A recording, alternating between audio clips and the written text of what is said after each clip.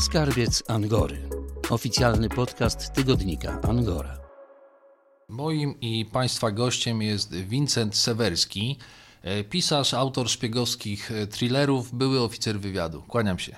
Dzień dobry panu, dzień dobry państwu. Pierwsze pytanie jest takie, czy ma pan dystans do tego, co dzieje się w Europie? Czy jest pan tym wszystkim mocno podenerwowany? Nie mam dystansu. To jest nawet, ośmielę się powiedzieć, moja wojna. Nie tylko jako obywatela i Polaka, ale jako byłego oficera wywiadu. Dlatego, że my ponosimy jako wywiad, jako instytucja, moi koledzy, koleżanki w pewnym sensie odpowiedzialność za to, co się dzieje na świecie i za te wojny też. Jest takie powiedzonko nasze, ja je powtarzam teraz dosyć często, ale ono jest naprawdę bardzo ważne i oddaje nasze uczucia. I naprawdę my tak myślimy, a brzmi ono mianowicie tak, że jeżeli wywiad dobrze pracuje, to wojny są niepotrzebne, bo nikt nie chce umierać na próżno. Wywiad nie przynosi dobrych informacji, tylko zawsze złe.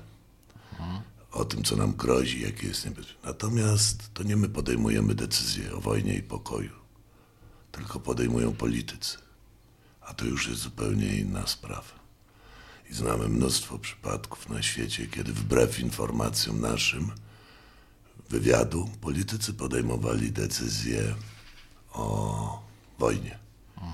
I to wcale nie taka najświeższa historia. Możemy daleko w przeszłość, w historię sięgać i takie przypadki się zdarzały. Ale jest to moja sprawa osobista, tak.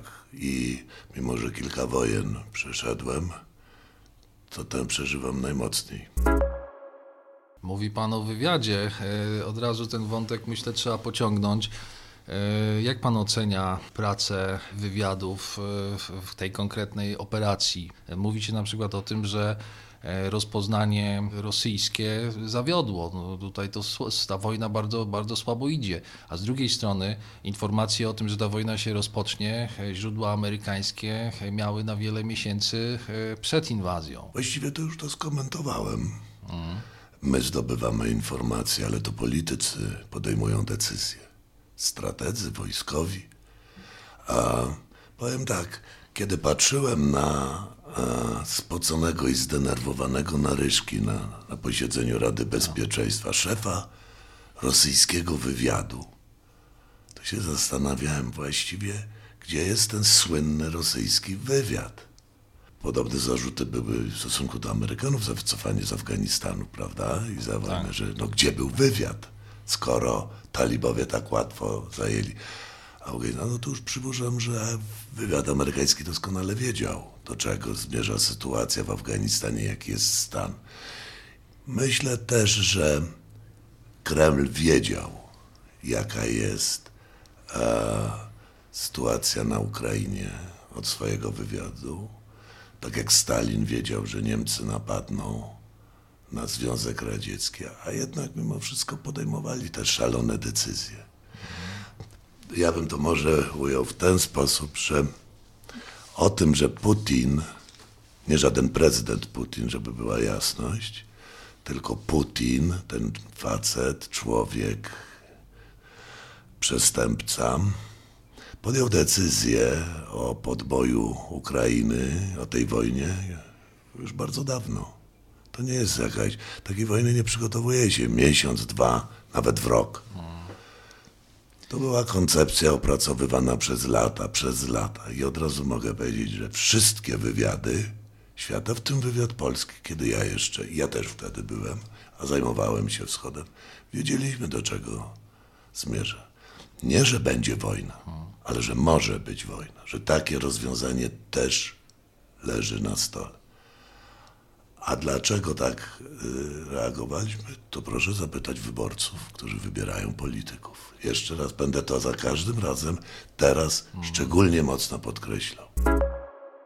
Dla wielu naszych czytelników, słuchaczy jest pan pisarzem. I nie ukrywam, że wolałbym z panem rozmawiać jako autorem poczytnych thrillerów, no ale niestety to, co się dzieje, to nie jest świat przedstawiony jednej z pana powieści, tylko to są tragiczne historie, którymi żyje cały świat. Jesteśmy tym wzruszeni, wstrząśnięci. Czy to można zrozumieć? O co tak naprawdę jest ta wojna? To może o tych powieściach chwilę wolałby pan ze mną jako z pisarzem rozmawiać.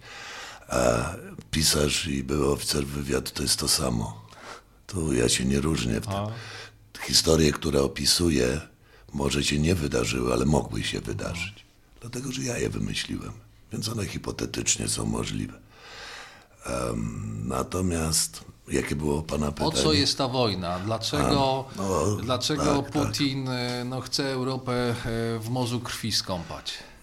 Za daleko. Na razie powiedziane, że chce Europę w morzu krwi skąpać. Na razie chce skąpać w morzu krwi Ukrainę. I chciał to od pierwszego dnia, kiedy Związek Radziecki się rozpadł. A on jeszcze był jakimś tam urzędnikiem w merostwie w Petersburgu. Przypuszczam, że jako KGB-owiec były bardzo ciężko przeżył rozpad swojej ukochanej ojczyzny, ówczesnej Związku Radzieckiego. To jest mentalność KGBisty. Była, jest i wciąż jest. On wciąż jest tym samym. Wszyscy wiemy, jego ulubioną piosenką jest "Z czego zaczynaється Rodina". Hymn KGBistów właśnie. On do tej pory to śpiewa. Pan miał okazję poznać Putina, spotkać się z nim. Dwa słowa, jak pan go zapamiętał? Ja sobie dopiero musiałem to przypomnieć po tym, jak on wypłynął, dlatego, że to był zwykły urzędnik. On w Lipsku urzędował dość długo. Nie, ja go nie znałem z czasów, kiedy był KGB, bo ja nie, wbrew temu, co się mówi, niektórzy próbują mi imputować, nie miałem żadnych kontaktów z Rosjanami za czasów komuny. Natomiast poznałem go już po 90 roku, spotkałem dokładnie. To jest właściwe słowo. Był zwykłym urzędnikiem odpowiedzialnym w merostwie u mera Sobczaka za kontakty z zagranicznymi inwestorami. I na tym zostawmy tą historię. A kim jest teraz? Jest bezwzględnym, cynicznym graczem, czy takim trochę jeźdźcem bez głowy? Można powiedzieć, oczywiście przy zachowaniu proporcji, takim naszym drugim współczesnym Hitlerem. Ja nie wiem, kim on jest. Ja przypuszczam, że to pytanie zadają sobie największe agencje wywiadowcze na świecie, konsultanci, psychologowie, psychiatrzy też. Zadają sobie pytanie, z kim my mamy do czynienia tak naprawdę. Co to za twór jest? Nie tylko on, to całe jego otoczenie, to środowisko, specjokracja, którą stworzył. No właśnie, proszę dwa słowa powiedzieć. Specjokracja, ten system oligarchów, korupcja, no na tym ten system jest zbudowany. Tak. Nawet w mojej nowej książce opisuję to, jak się rodził ten system, który trwa do dzisiaj. Książka będzie w maju dopiero, ale myślę, że wielu osobom rozjaśni. O Helsinkach, zaraz będę o to pytał. Już panu odpowiadam na to pytanie o specjokrację. To nie jest mój termin, to nie ja sobie wymyśliłem. To wymyśliło dwóch znanych, bardzo wybitnych dziennikarzy. Nie pamiętam ich nazwisk, fińskich dziennikarzy, nie są łatwe ich nazwiska do zapamiętania, ale pamiętam ten artykuł, bo był przedrukowywany w wielu gazetach ówczesnych pod koniec lat 90. On się ukazał w takim dzienniku bardzo szacownym fińskim Helsingin Sanomat. I dwóch wybitnych fińskich dziennikarzy, znawców problematyki rosyjskiej i w ogóle wschodniej, opisało pojawienie się Putina na scenie i określiło ten nowy system, który się rodził w Rosji, jako specjokrację, czyli rządy służb specjalnych. A oczywiście tu możemy rozwinąć bardzo długo ten temat, ale w dużym skrócie władzę w Rosji objęła grupa ludzi związanych w ten czy inny sposób z wywiadem, z KGB, z GRU i zaczęła tworzyć nowy system. Rosja w tamtym czasie nie miała prawdziwych polityków jeszcze, a przynajmniej nie tylu, żeby mogli tym krajem, nową rodzącą się pseudodemokrację w jakimś sensie zarządzać. Nie miała też biznesmenów.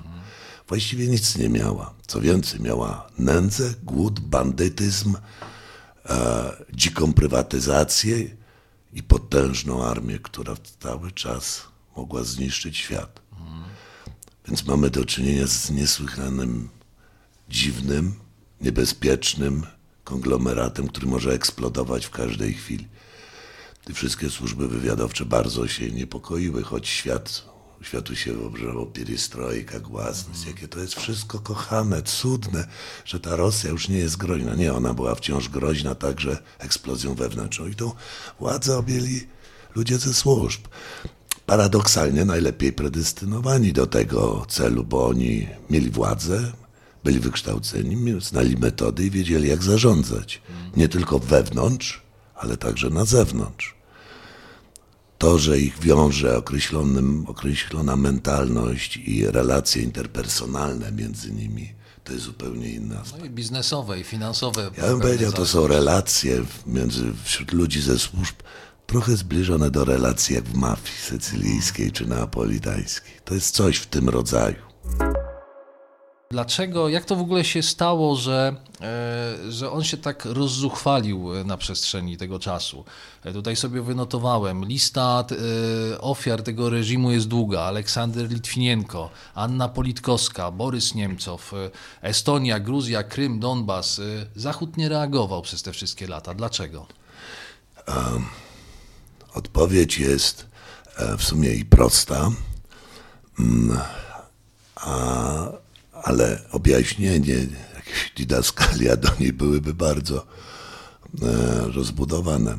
Cała filozofia działania Putina od początku samego, czyli od czasu rozpadu Związku Radzieckiego, jak on to powiedział publicznie, że to była największa tragedia XX wieku, rozpad Związku Radzieckiego. Tak dokładnie powiedział i odcina się generalnie od tego, bardziej jest wpatrzony w carów, ich brutalność i skuteczność. Stworzył nowy reżim klerykalno-ortodoksyjno-prawicowo-komunistyczny, jak to nazwać, prawda, chodzi do cerkwi, a obnosi się z uwielbieniem dla Stalina i tak dalej.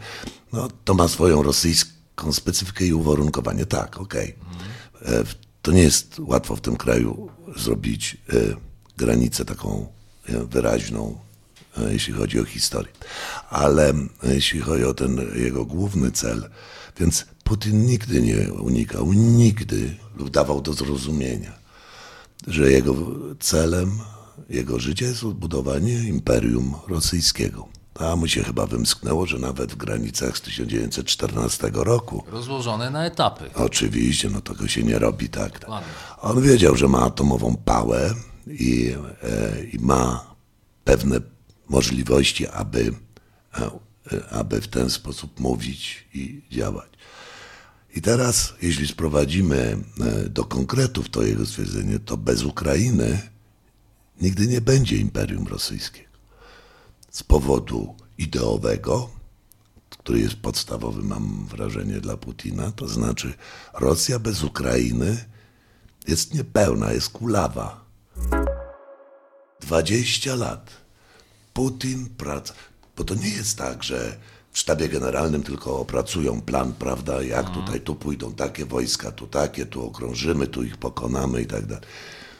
Tego typu przedsięwzięciu w dzisiejszych czasach oni doskonale wiedzieli, że to będzie wojna. Może nie aż, że tym tak źle pójdzie i tak dalej, zostawmy to na razie. Ale wiedzieli, że świat zareaguje na to.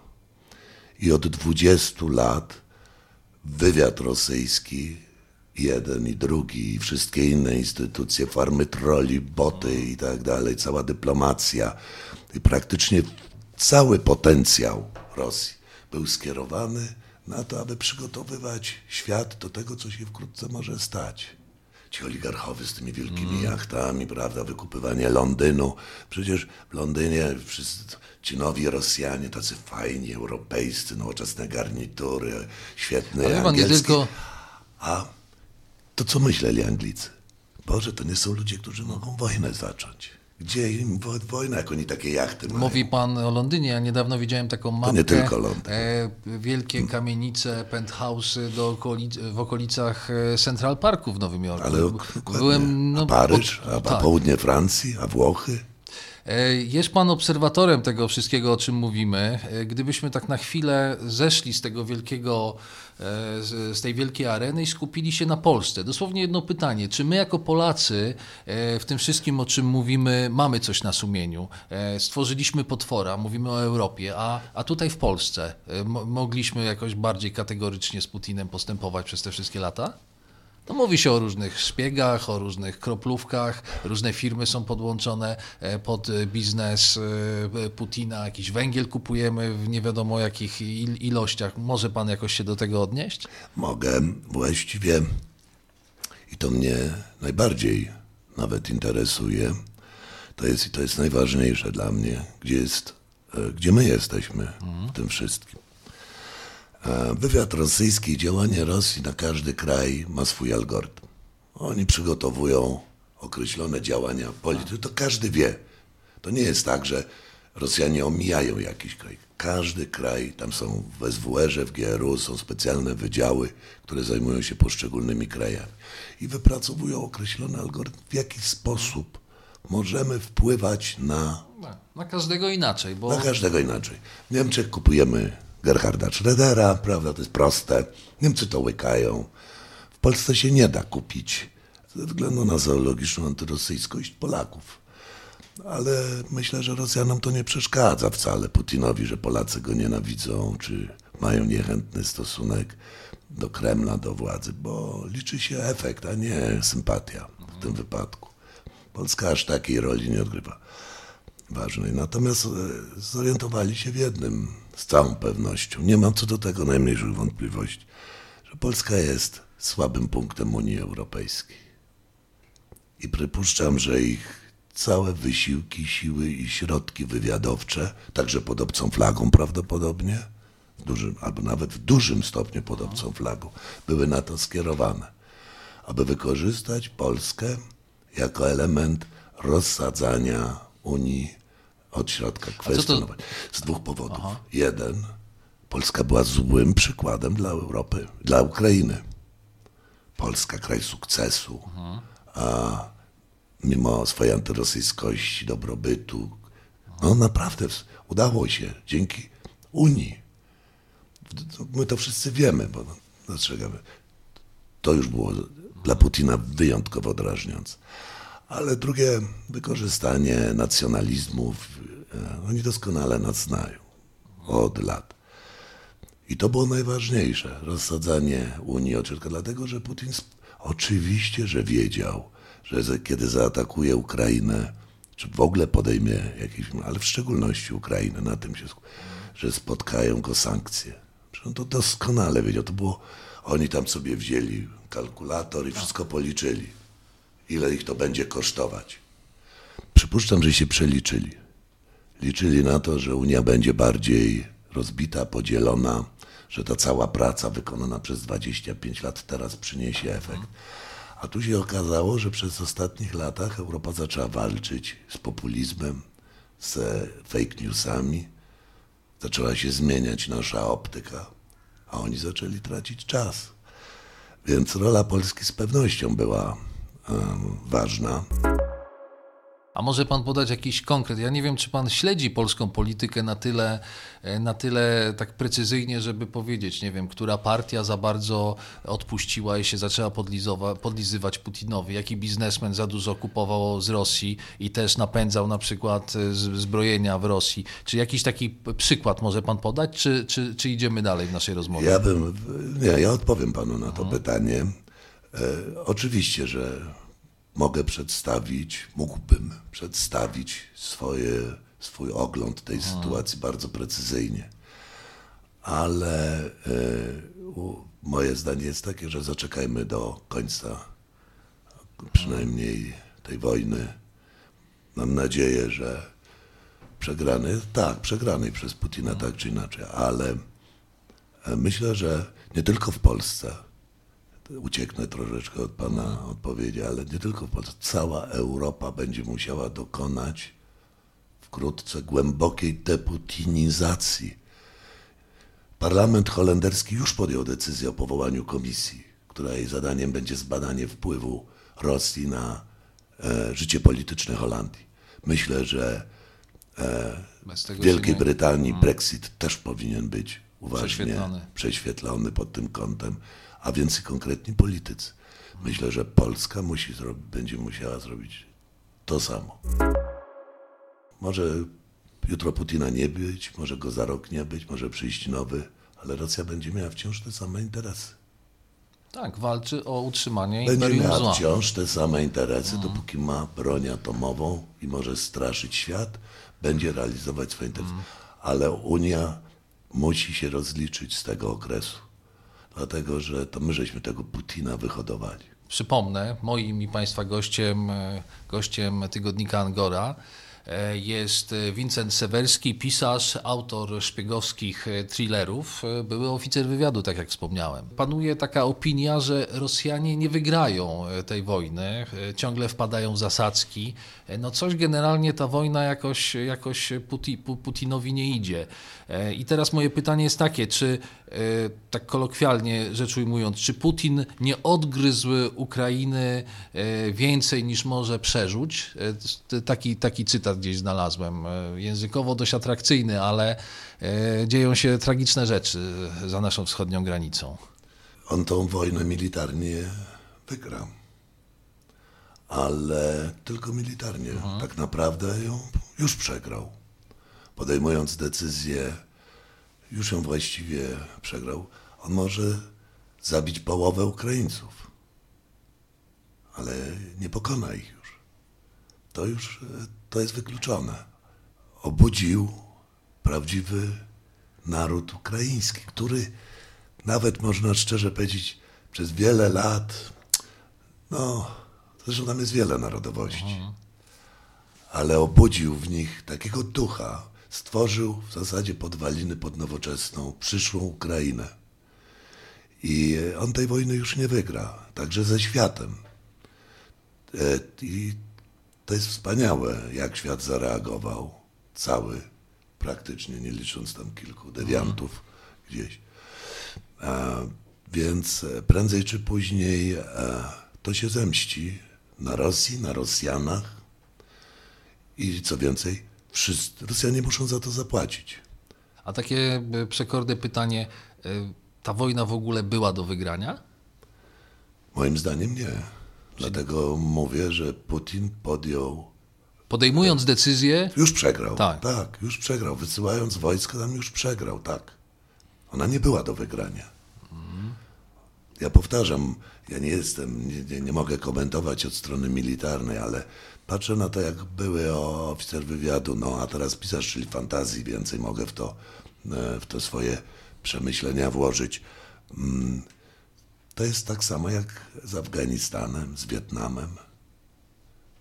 Amerykańska, najpotężniejsza armia świata przegrała z wietnamskimi partyzantami, owszem, wspartymi przez cały komunistyczny świat ówczesny, ale tak naprawdę liczył się ten żołnierz z kałachem w sandałach.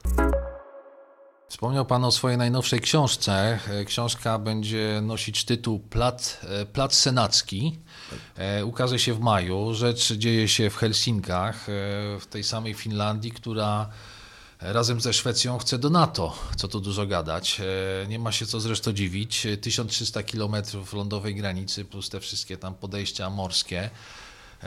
Niedobrze to wygląda z perspektywy Finlandii, ale pan chyba jest dość sceptyczny, jeżeli chodzi o te wszystkie ambicje pronatowskie. W tej chwili w Finlandii rzeczywiście poparcie dla członkostwa Finlandii bardzo poszło do góry. Przez te wszystkie lata przeważali sceptycy. Teraz jest bodaj ponad 50% społeczeństwa popiera przystąpienie Finlandii do NATO. Zresztą chyba podobnie jest w tej chwili, nie pamiętam ostatnich danych ze Szwecji.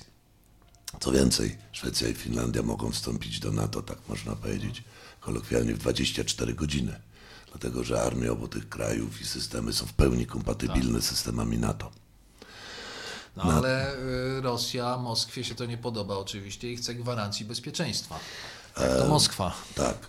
Obawiam się, że to jest już bardzo mój osobisty pogląd, że wstąpienie Finlandii, w szczególności Finlandii do NATO, bardzo mocno zaostrzyłoby światowy konflikt. Kto wie, czy nie zamieniło go w gorący. Oczywiście teraz są pewne nastroje, emocje i tak dalej, ale Finowie to jest bardzo praktyczny naród, bardzo pragmatyczny i bardzo dobrze znający Rosjan, żeby była jasność.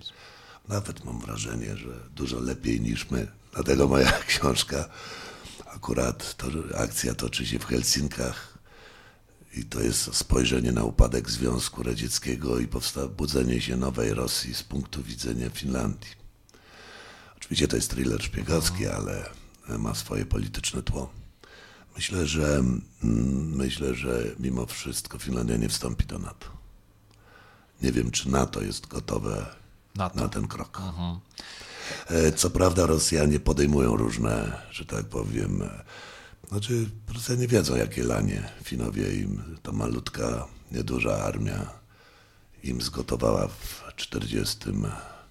w czasie wojny zimowej, ale oczywiście dzisiaj to nie ma już takiego znaczenia, to jest tylko pamięć. Pana książki są tłumaczone na język rosyjski? Ma pan tam czytelników?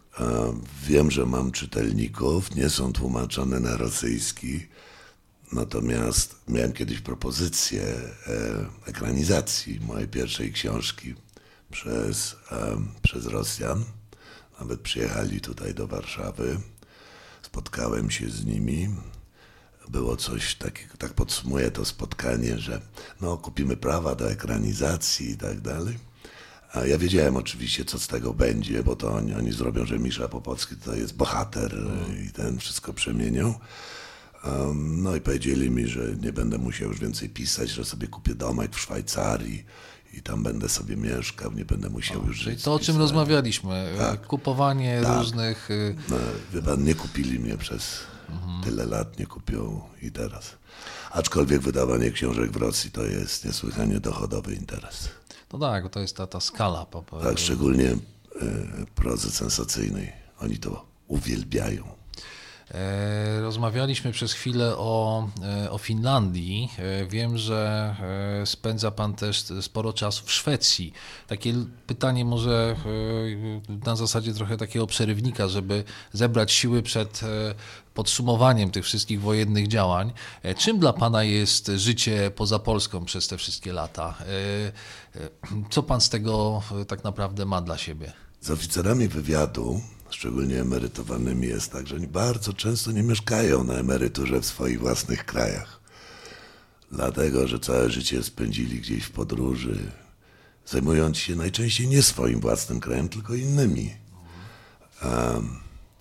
Więc wielu moich kolegów emerytowanych oficerów, czy z CIA, czy z MI6, nie mieszkają w Londynie, mieszkają we Francji, mieszkają we Włoszech. Bo my czasami znamy lepiej świat zewnętrzny niż swój własny. Albo nawet mógłbym powiedzieć, że znamy swój własny czasami od tej strony, która nas czasami wprowadza w stany depresyjne, jeśli chodzi o swoje własne elity polityczne. Więc poza tym oficer wywiadu musi lubić świat.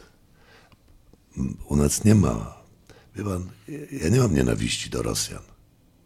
Ja mam nienawiść do Putina i do jego kręgu, do kremlowskiej polityki, a nie do Rosji.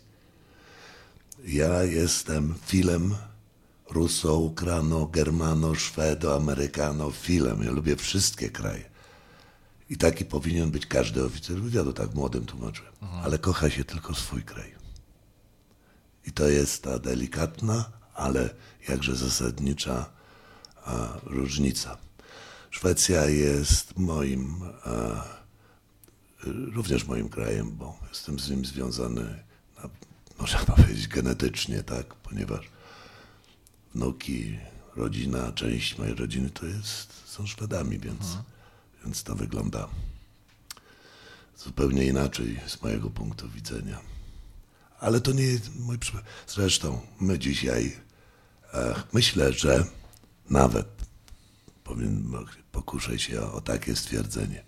Jestem Europejczykiem nabiera nowego, mocnego, wyrazistego znaczenia. Jestem Europejczykiem, Polakiem, ale przede wszystkim jesteśmy Europejczykami teraz. I sami żeśmy namawiali Ukrainę w 2014 roku. Chodźcie do Europy. I oni nam uwierzyli. Stąd mają teraz tą wojnę. Dlatego, że oni obalili Janukowycza, który zakwestionował określone decyzje. Bo oni chcą do Europy. Musimy być konsekwentni. Przez ostatnie 5 lat temat znikł. Ale teraz wrócił, dlatego że tam powiewają też flagi Unii Europejskiej. Tak. Polecam się wszystkim dobrze przyjrzeć, pod jakimi sztandarami walczą Ukraińcy dzisiaj. Jesteśmy Europejczykami, pięknie powiedziane. Wszyscy się zastanawiamy, w którą stronę to idzie, co z tego wszystkiego wyniknie. Co się teraz dzieje za murami Kremla? Nie wiem, ale to jest pytanie, które sobie zadają wszyscy.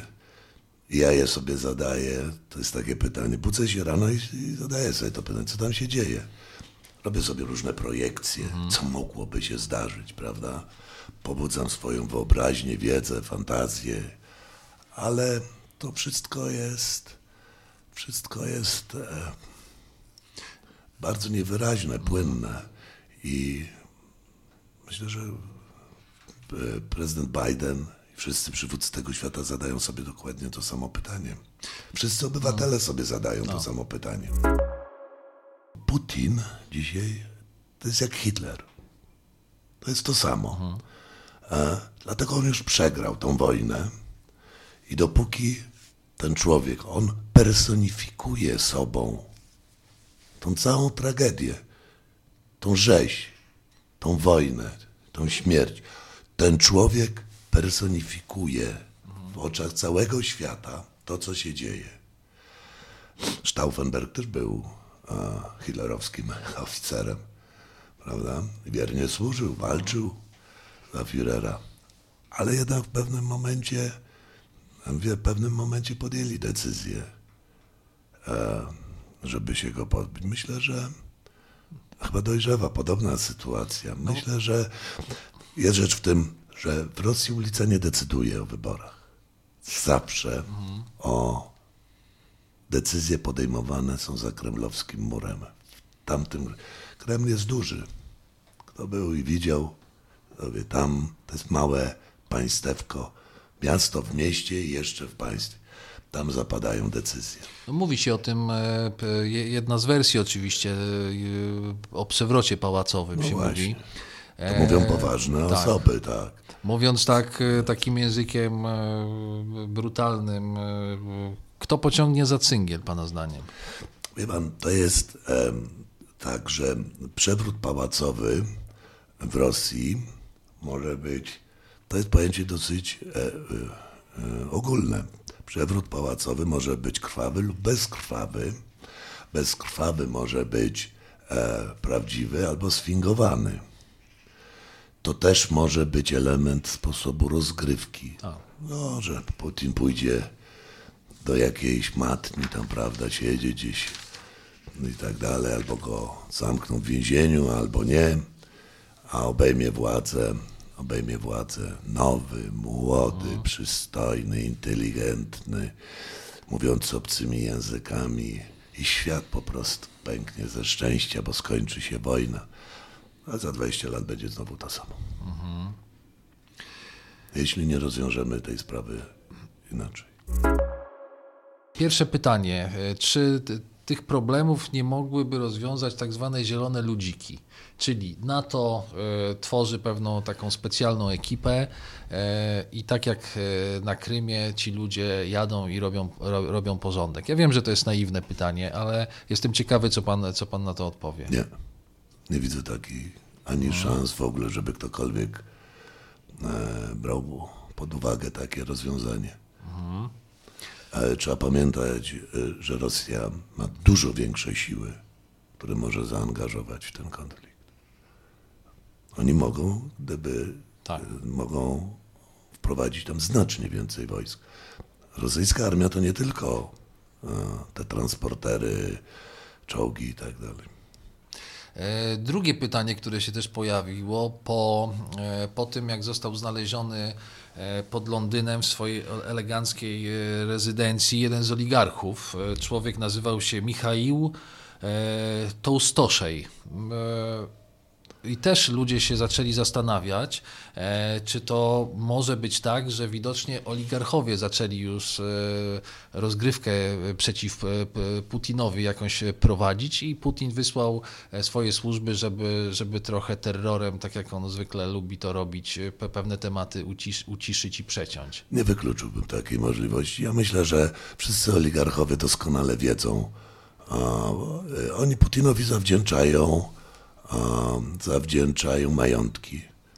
Przecież to nie są ludzie, którzy jak Rockefeller na sprzedaży pomarańczy za centa doszli do majątków, tylko te majątki dostali. Od Putina, konkretnie od niego. Myślę, że jednak mimo wszystko ta masa krytyczna w Rosji narasta. Także wśród oligarchów, czyli tej części, która jest tego pionu gospodarczego, prawda? Współwłaściciele Rosji, tak jak pan to zawsze mówi. Głównym właścicielem jest aktualnie Putin, oni są współwłaścicielami. Tak. Myślę, że ta masa krytyczna narasta i będzie narastać, z całą pewnością.